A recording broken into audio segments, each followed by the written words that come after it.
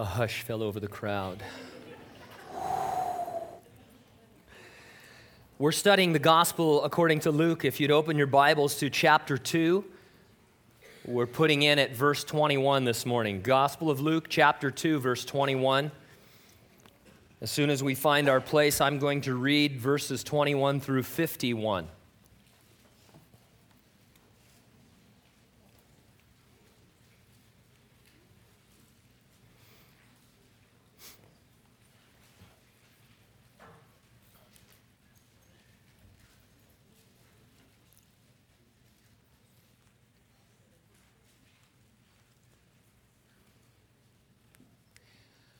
As soon as we find our place or when I get tired of waiting. So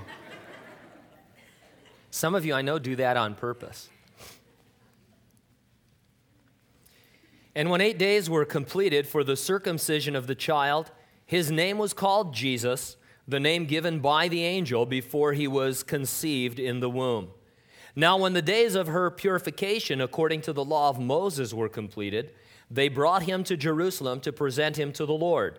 As it is written in the law of the Lord, every male who opens the womb shall be called holy to the Lord. And to offer a sacrifice according to what is said in the law of the Lord, a pair of turtle doves or 2 young pigeons.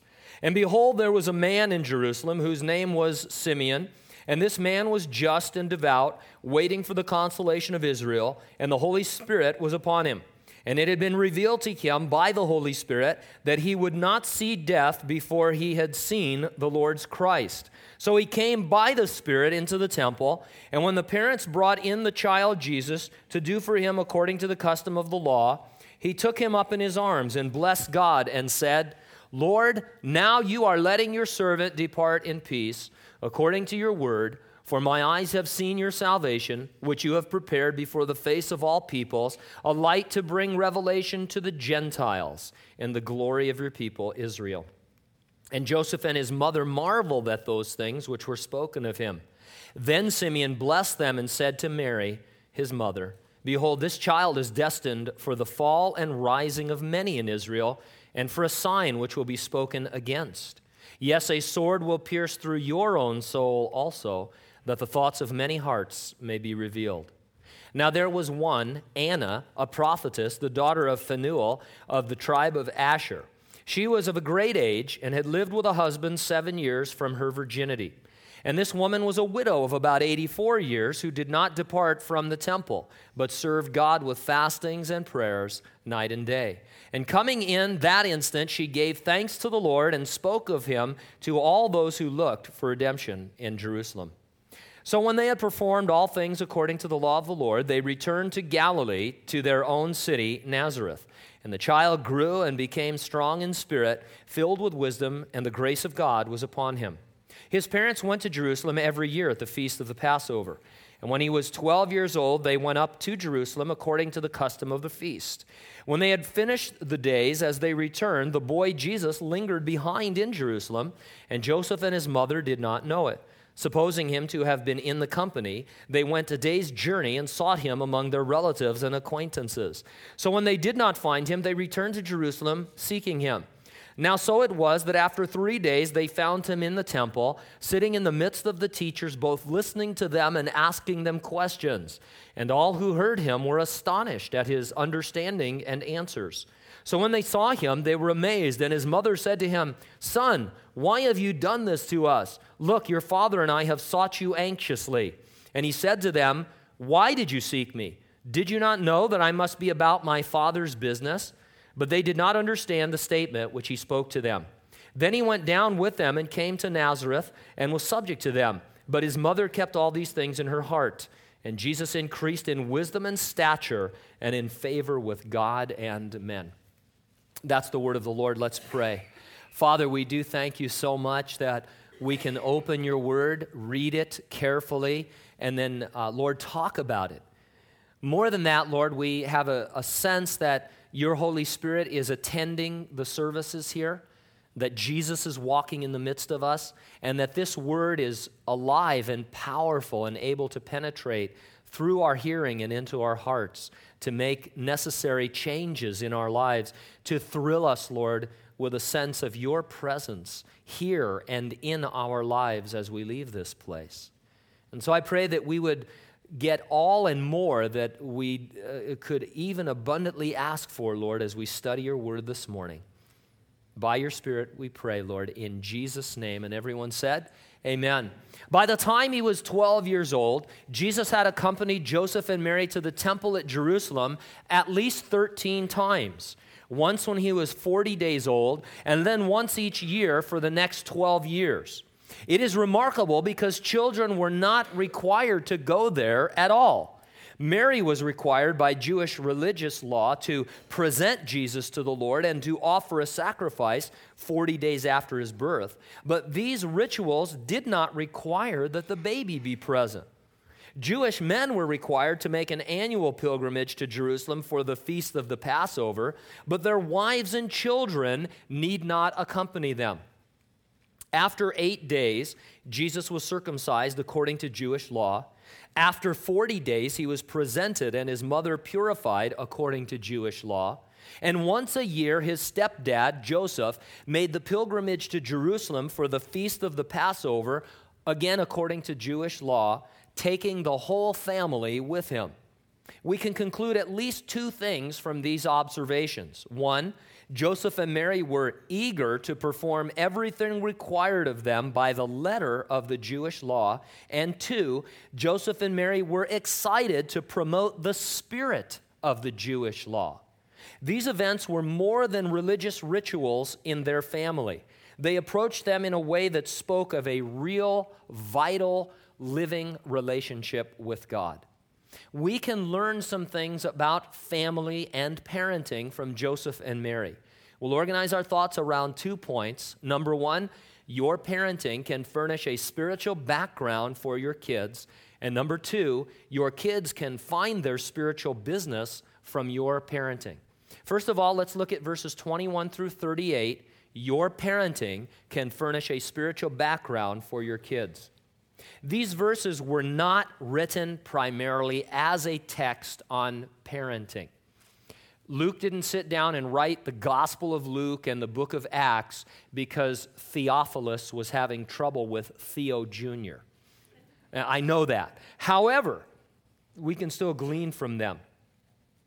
They were written to establish that Jesus Christ perfectly kept God's law for his entire life, even as an infant when keeping the law was beyond his control.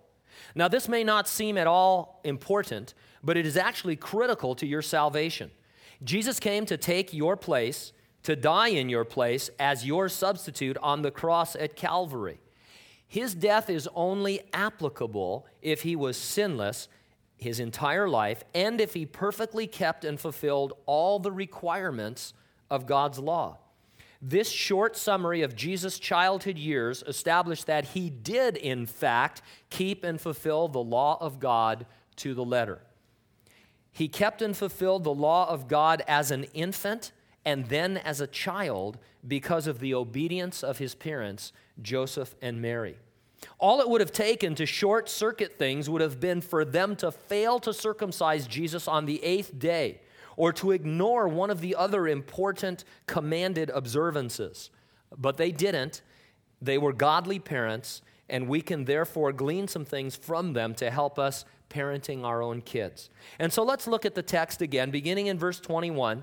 And when 8 days were completed for the circumcision of the child, his name was called Jesus, the name given by the angel before he was conceived in the womb.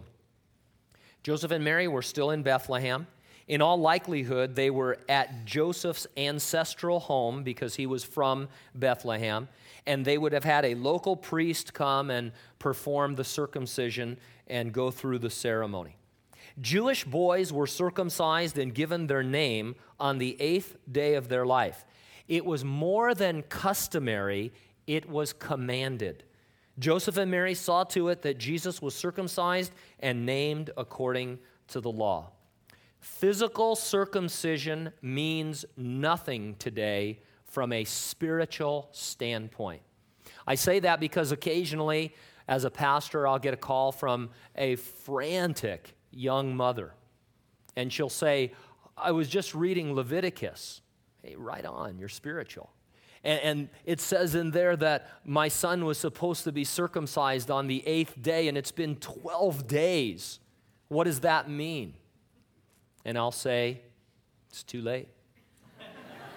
No, I don't. You're 4 days short, So, but no, I'm able to say it doesn't matter at all from a spiritual standpoint. Circumcision means nothing. The New Testament says uncircumcision means nothing, but all are in Christ. And so it's a medical issue. It is not at all a cultural issue, but it's not a spiritual issue. Circumcision always symbolized a spiritual commitment to be separated to God by the cutting away of the flesh. By flesh, the Bible means our physical appetites and drives, and especially our inclinations to indulge them for selfish reasons. And so the idea of circumcision was an outward symbol that you desire to cut away the sin and of your flesh and to live for God. Your kids, girls and boys, need spiritual circumcision. And very simply, what that means is that you must understand that they were born sinners. That's hard for young moms and dads when they're holding junior or juniorette or whatever, the girl would be. And sinners, isn't that a little bit harsh? You mean I'm supposed to tell my child as he or she grows up that they're a sinner in need of salvation? What'll that do to their self-esteem? Well, your kids, they have all the self-esteem they need. Their self-esteem needs to come into understanding. I mean, they don't have an inferiority complex when they're born. They have a superiority complex. They want it, and they want it now. Any mother can distinguish the cries of her child. There is that, serious cry that something's wrong, and then there's the defiant crying, I am not going to sleep. I want more milk.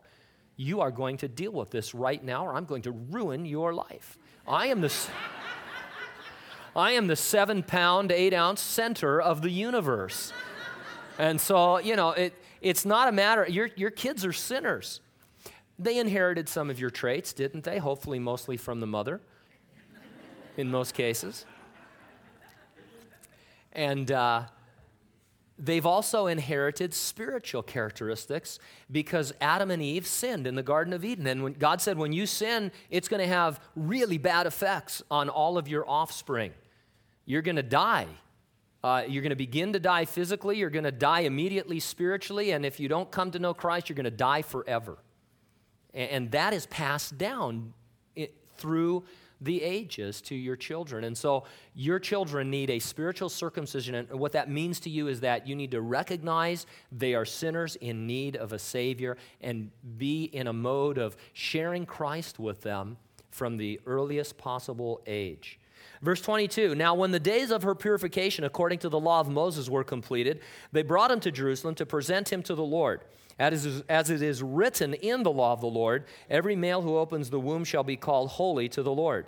And to offer a sacrifice according to what is said in the law of the Lord, a pair of turtle doves or 2 young pigeons. 2 different ceremonies are going on here, presentation and purification. Now, we think of presentation in terms of a baby dedication or an infant baptism. It was something quite different. This was a ceremony paying the Lord a ransom for your son. He had to be redeemed from the Lord as if he were a slave.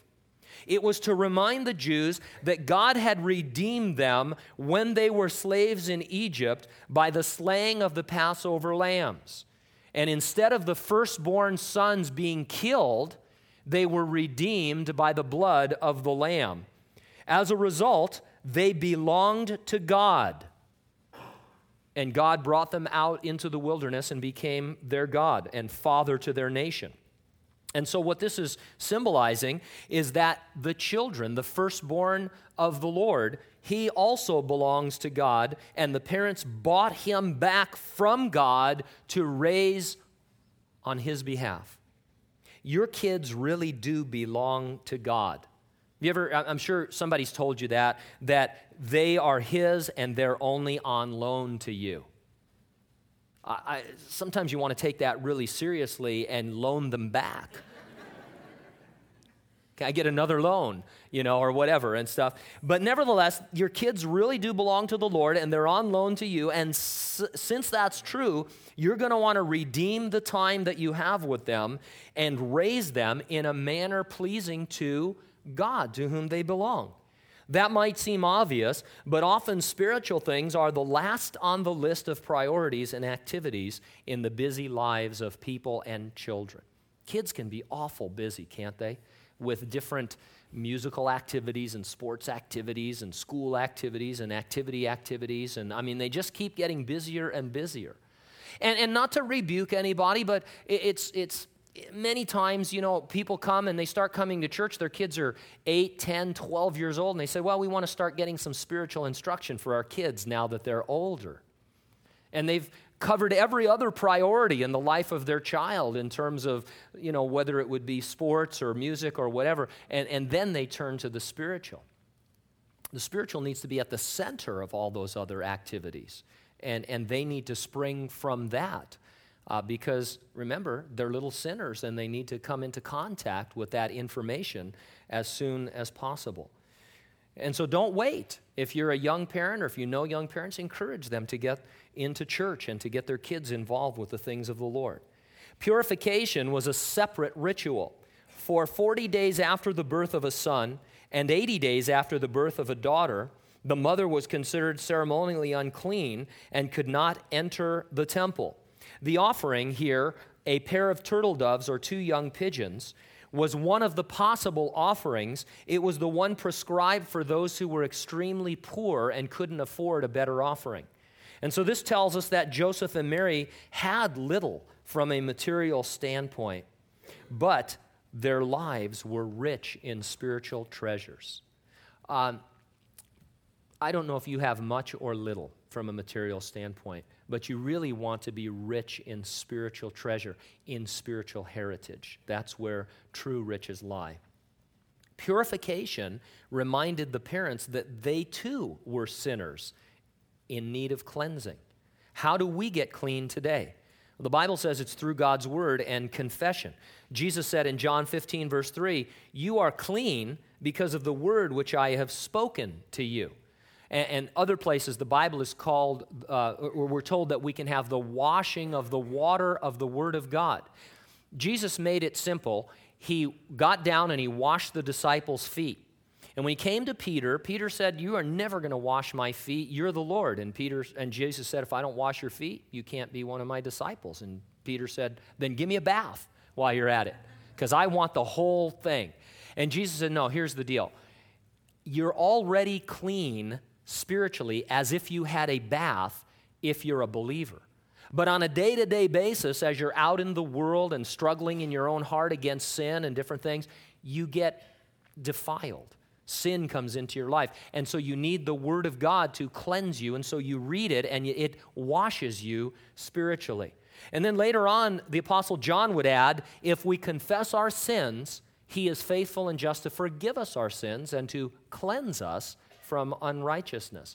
And so very simply, I'm a Christian, I'm saved, I'm on my way to heaven, and then I'm out in the world or I'm struggling with my own issues, and I sin and I do the wrong things.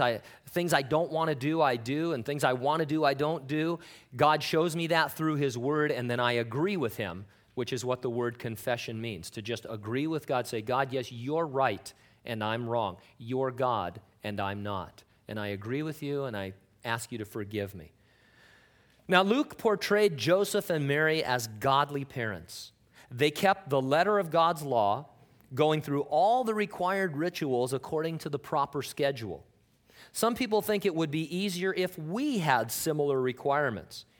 Churches often adopt certain rituals as if they were commanded in Scripture, like infant baptism or dedication or first holy confession or confirmation. It's surprising to people to find out that the Bible prescribes no such rituals.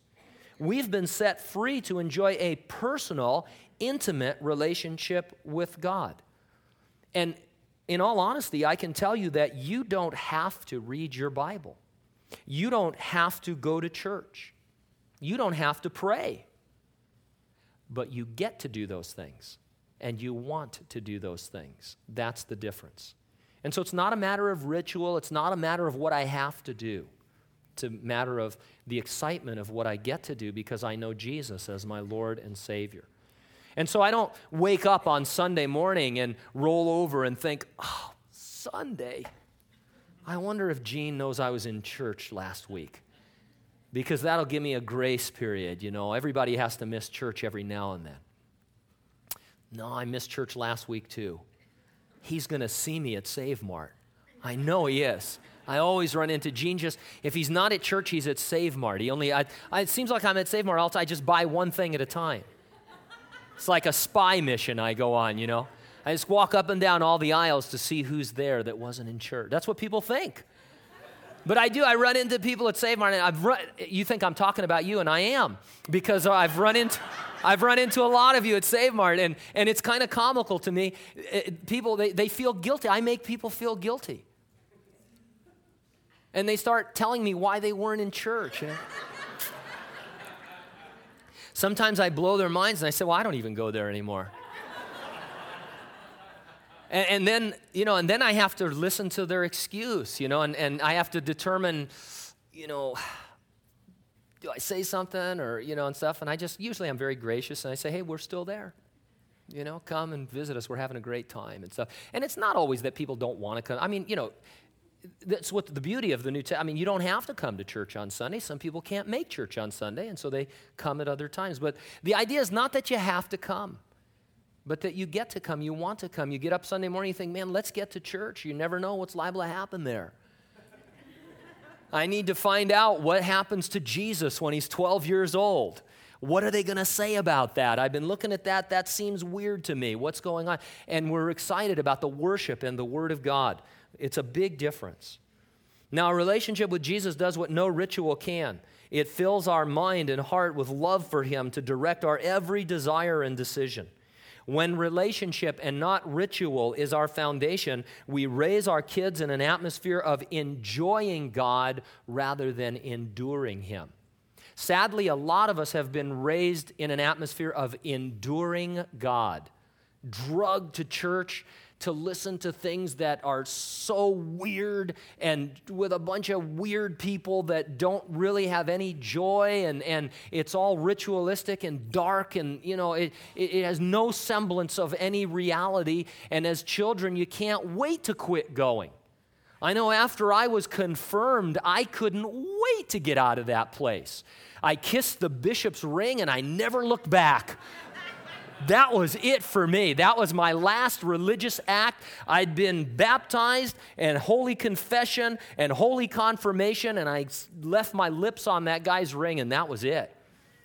I thought, man, I'm in. I'm Italian. I'm Catholic. I've gone through all of those rituals. I'm there. There is no way I'm going back to listen to them chant in Latin anymore. I'm just not going to do that. And church had no real impact on me. It was like anti-church. It's as if people get together and they think, how can we make church as miserable as possible so that none of our children want to go there? And then we'll force them to go to prove something. It's sad. It's a tragic mess. 2 remarkable saints were sent by God to the temple. We read about them beginning in verse 25. And behold, there was a man in Jerusalem whose name was Simeon. And this man was just and devout, waiting for the consolation of Israel, and the Holy Spirit was upon him.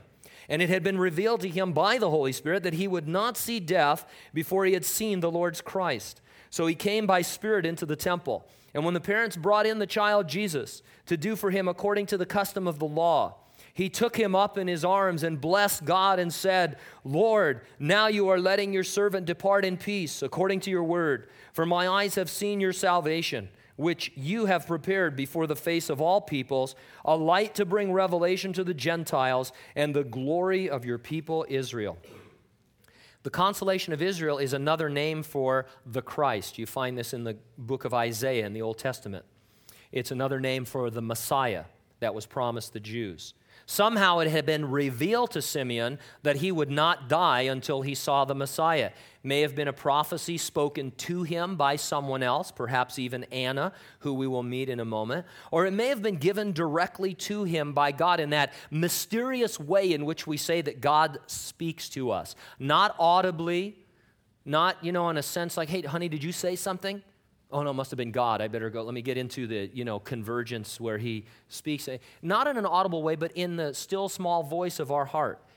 At any event, he knew that he was going to see the Messiah before he died. Now, we presume that he was old because he talks about death and departing. But you're never really told he was old. And I only point that out to say that we should be careful when we read God's word not to read into it too much. And so maybe he was old.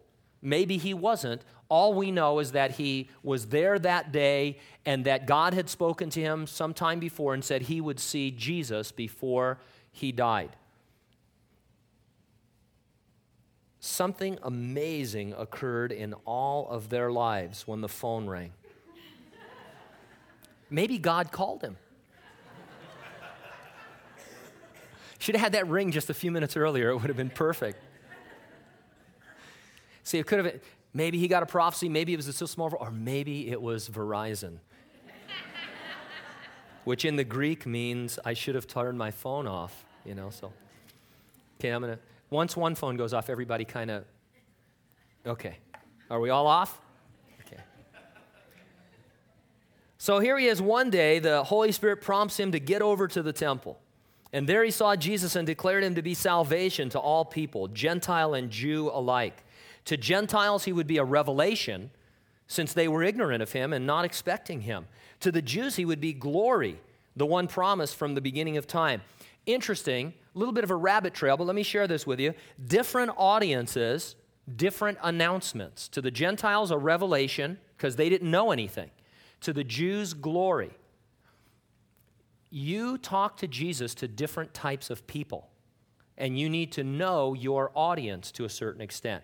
And what this boils down to is this. If you've been a Christian for a while, you talk in Christian language, Christianese, and you say really weird things that you would have thought were weird if people said them to you, like, I've been saved by the blood. And, if you're a Gentile, pagan, heathen unbeliever and somebody says, have you been washed in the blood? It sounds like a satanic ritual. Are you guys doing human sacrifice? Are you sacrificing animals? What blood are you talking about? Or if you tell people that they need to be consecrated and sanctified, whoa, man, that sounds awful. Not me. I'll pass on that. And so just know who you're talking to and get into I'm going to be normal mode and not sound really spiritual and use words that nobody understands and try and explain things. And so know your audience. Now, something amazing happened here. Things about Jesus had been revealed to Simeon, and he came just at the time Anna came and just at the time the baby was there. Many more things about Jesus have been revealed to each and every one of us. I mean, the tendency is to look at Simeon and to think, man, that guy was so spiritual, and wouldn't it be cool if God did that in our lives? You know more about Jesus than Simeon did. You have the Holy Spirit indwelling you, and you know a lot about Jesus. And so Simeon came with the expectation that one day, one time only, he would see the Messiah. You and I can come to any service at any time with the expectation that we will meet with Jesus, the risen Lord Jesus Christ, who promised to be in our midst. He lived in a constant expectation, and we should come to our fellowship every time with an expectation to see Jesus. We see him as we hear about him and as he touches our hearts. Verse 33, and Joseph and his mother marveled at those things which were spoken of him. And then Simeon blessed them and said to Mary his mother, behold, this child is destined for the fall and rising of many in Israel, and for a sign which will be spoken against. Yes, a sword will pierce through your own soul also, that the thoughts of many hearts may be revealed. Okay, that puts a different spin on things. Simeon's words about the fall and rising can be interpreted either of two ways. One is that a person must fall in humility before Jesus before they can rise and experience spiritual life. Or two, Jesus will divide people into two groups, those who reject him and fall, and those who receive him and rise. Both of those are actually true, so we don't really need to decide between them. You are called upon to fall before the Lord as your Savior, and when you do, you are raised up with spiritual life.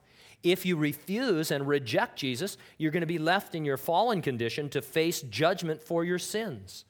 The thoughts of many hearts are revealed whenever Jesus Christ is preached. Jesus divides people.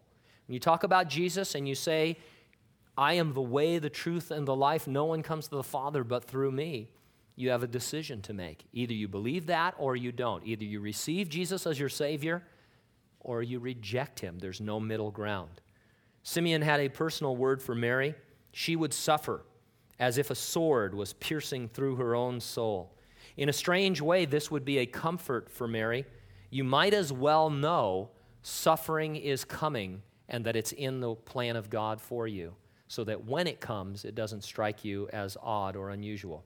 Verse 36, now there was one Anna, a prophetess, the daughter of Phanuel of the tribe of Asher. She was of a great age and had lived with a husband 7 years from her virginity. And this woman was a widow of about 84 years who did not depart from the temple, but served God with fastings and prayers night and day. And coming in that instant, she gave thanks to the Lord and spoke to him of all those who looked for redemption in Jerusalem. The phrase of great age, used in conjunction with the other numbers, seems to indicate that she was older than 84. She may have been a widow for 84 years, making her well over 100 years old. Having lost her husband, she did not remarry, but spent all her time in the temple, fasting and praying. She prophesied over the baby Jesus and added her testimony to Simeon's. The priests and people would have taken heed to these two spiritual witnesses. It says, Anna came in that instant. God orchestrated this beautiful drama. Godly parents brought their baby. Both Simeon and Anna were prompted by the Holy Spirit to come at just that moment. God released his power through their spiritual gifts. Joseph and Mary's parenting furnished Jesus a rich spiritual background. They did it by keeping the letter of the law, but in the spirit of the law. It wasn't a ritual for them, it was a relationship. The disciplines of your Christian life, Bible reading and prayer and church attendance, they can be rituals or they can be a relationship. If they are rituals, your kids will suffer for it. If they are part of your relationship, you will provide a rich spiritual background for your kids, a good foundation for them to build upon. Your kids can find their spiritual business from your parenting, verses 39 through 51. Now let's agree that Jesus was altogether unique as a child. Still, he was a human, and we can learn from his example. Verse 39, so when they had performed all things according to the law of the Lord, they returned to Galilee, to their own city Nazareth. And the child grew and became strong in spirit, filled with wisdom, and the grace of God was upon him. Jesus' first miracle would be turning water into wine at a wedding when he was 30. So we conclude that nothing remarkable occurred during his childhood. The description given of his unremarkable early years provides a good framework for parenting your own kids on a day-to-day basis. First of all, you want your child to grow physically, but to also become strong in spirit. You're to feed them physical food and spiritual food. You're to exercise them physically and spiritually.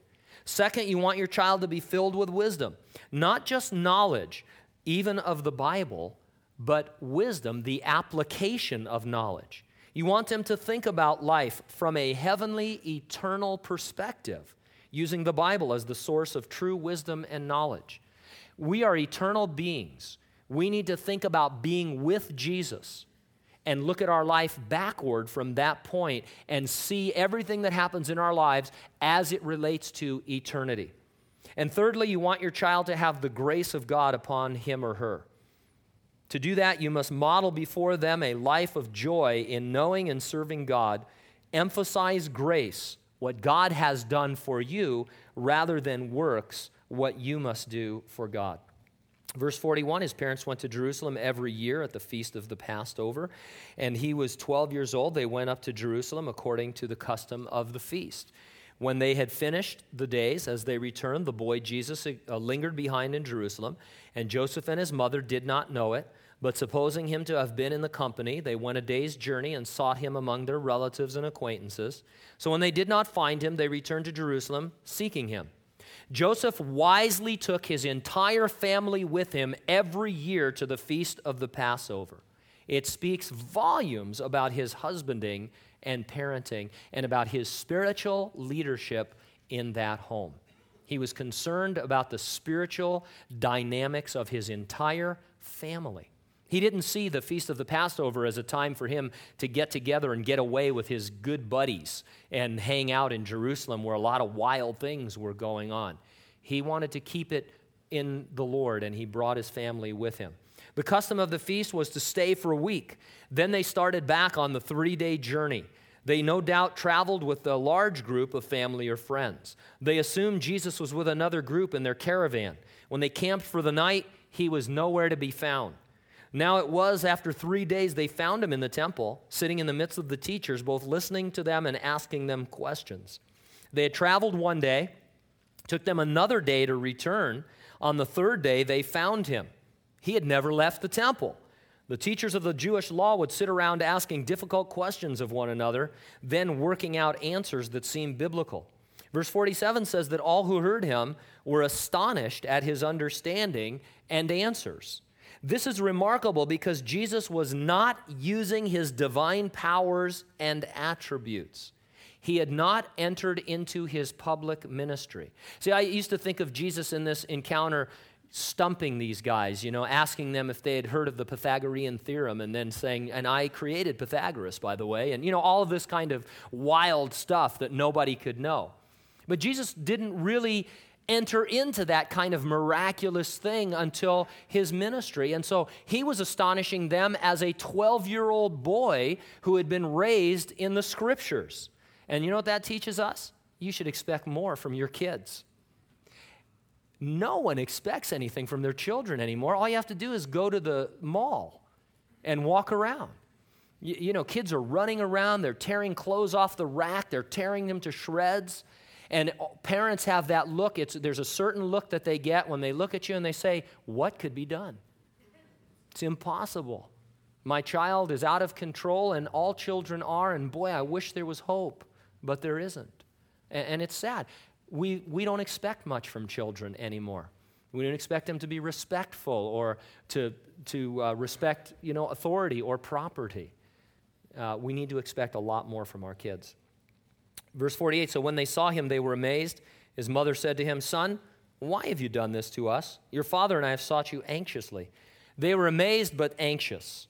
Even spiritual kids can cause you anxiety. You wonder what is going on with them and where they are headed ultimately. Verse 49, he said to them, Why did you seek me? Did you not know that I must be about my Father's business? Jesus was 12. At age 13, he would be considered a full adult member of the Jewish community.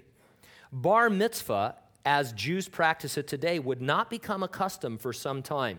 Instead, the Jews had a custom of calling a 13-year-old son, quote, a son of the commandment, and it signified that he was now a full adult member of the synagogue. Jesus knew that when he was 13, he would be more than a son of the commandment. He knew that he was the Son of God in a unique way that allowed him to call God his Father. If you believe in Jesus, you become a child of God and you call him Father. It's really quite amazing to be able to call the creator of the universe Father. We do it so often that we lose a sense of how wonderful it really is. People talk about the man upstairs or the big man in the sky or, only Christians know God as their Father. They've been born again into the family of believers, and they call the Creator their Father. They call him Daddy, it says in one portion of Scripture. We cry Daddy in an endearing, intimate way. Your kids need to see that you are a child of God and not just a member of a church or somebody going through the motions. Verse 50, they did not understand the statement which he spoke to them. Then he went down with them and came to Nazareth and was subject to them, but his mother kept all these things in her heart. And Jesus increased in wisdom and stature and in favor with God and men. 3 more good pieces of parenting advice. You want your child to increase in wisdom. You need to establish, therefore, a consistent, disciplined pattern of exposure to the Bible where they will find God's wisdom. Secondly, you want your child to increase in stature. Stature means maturity. This probably has more to do with the things that we would consider secular, like socializing them or schooling them. But even these must be saturated with spiritual things. If you think about your kids' school or their social contacts in terms of how it affects them spiritually. And thirdly, you want your child to increase in favor with God and men. This is an odd phrase. The word for favor is a derivative of the word for grace. The idea here seems to be that your child grows to understand that he or she is to grace God and grace men by selflessly serving them. Remember I told you your child was born a sinner?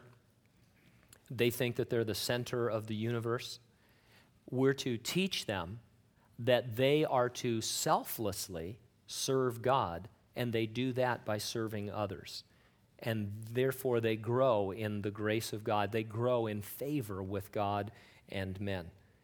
Jesus wanted to be about his Father's business. Your kids need to discover what God's business is for their lives. It doesn't mean that they are all called to careers as missionaries or ministers in the classic sense. It does mean that they choose the career that God has planned for them, and that in whatever career they choose, they selflessly serve God as his ministers or missionaries. And so, as a father, as a mother, we have ideas about what we would want and desire for our children.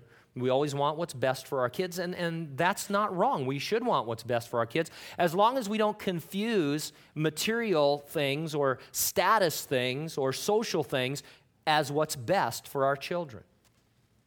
And we can fall into that even as Christians, thinking, I want my kid to have the best of this life, to have more than I had, and to not have any struggles and those kinds of things. And so we try and steer them in a certain material direction. And we just need to be careful that that is also the spiritual direction that God has chosen for them. Because remember, they're on loan to us from God. And God has already before ordained good works that they should discover and walk in them. And so we need to humble ourselves as parents and say, now, Lord, what is your plan for my son or for my daughter? And whatever it is, whatever career path it is, notwithstanding that children follow into father's footsteps or whatever, that's okay. But whatever career is, in that career, they are to consider themselves a missionary, a person that is surrounded most often by unbelievers who need to hear about Jesus Christ in a way that they can understand. And what a joy that is, because some of those people are never going to come to church on their own to hear about God. In church, we hear about God and we take that where we live, and we are the missionary. Or they're a minister in the sense that they want to serve the people there and maybe even minister to the Christians that are there. And so wherever your children are, they're to be missionaries and ministers. Jesus perfectly kept God's law even as an infant and a child. He satisfied and fulfilled everything that God's law commanded and demanded.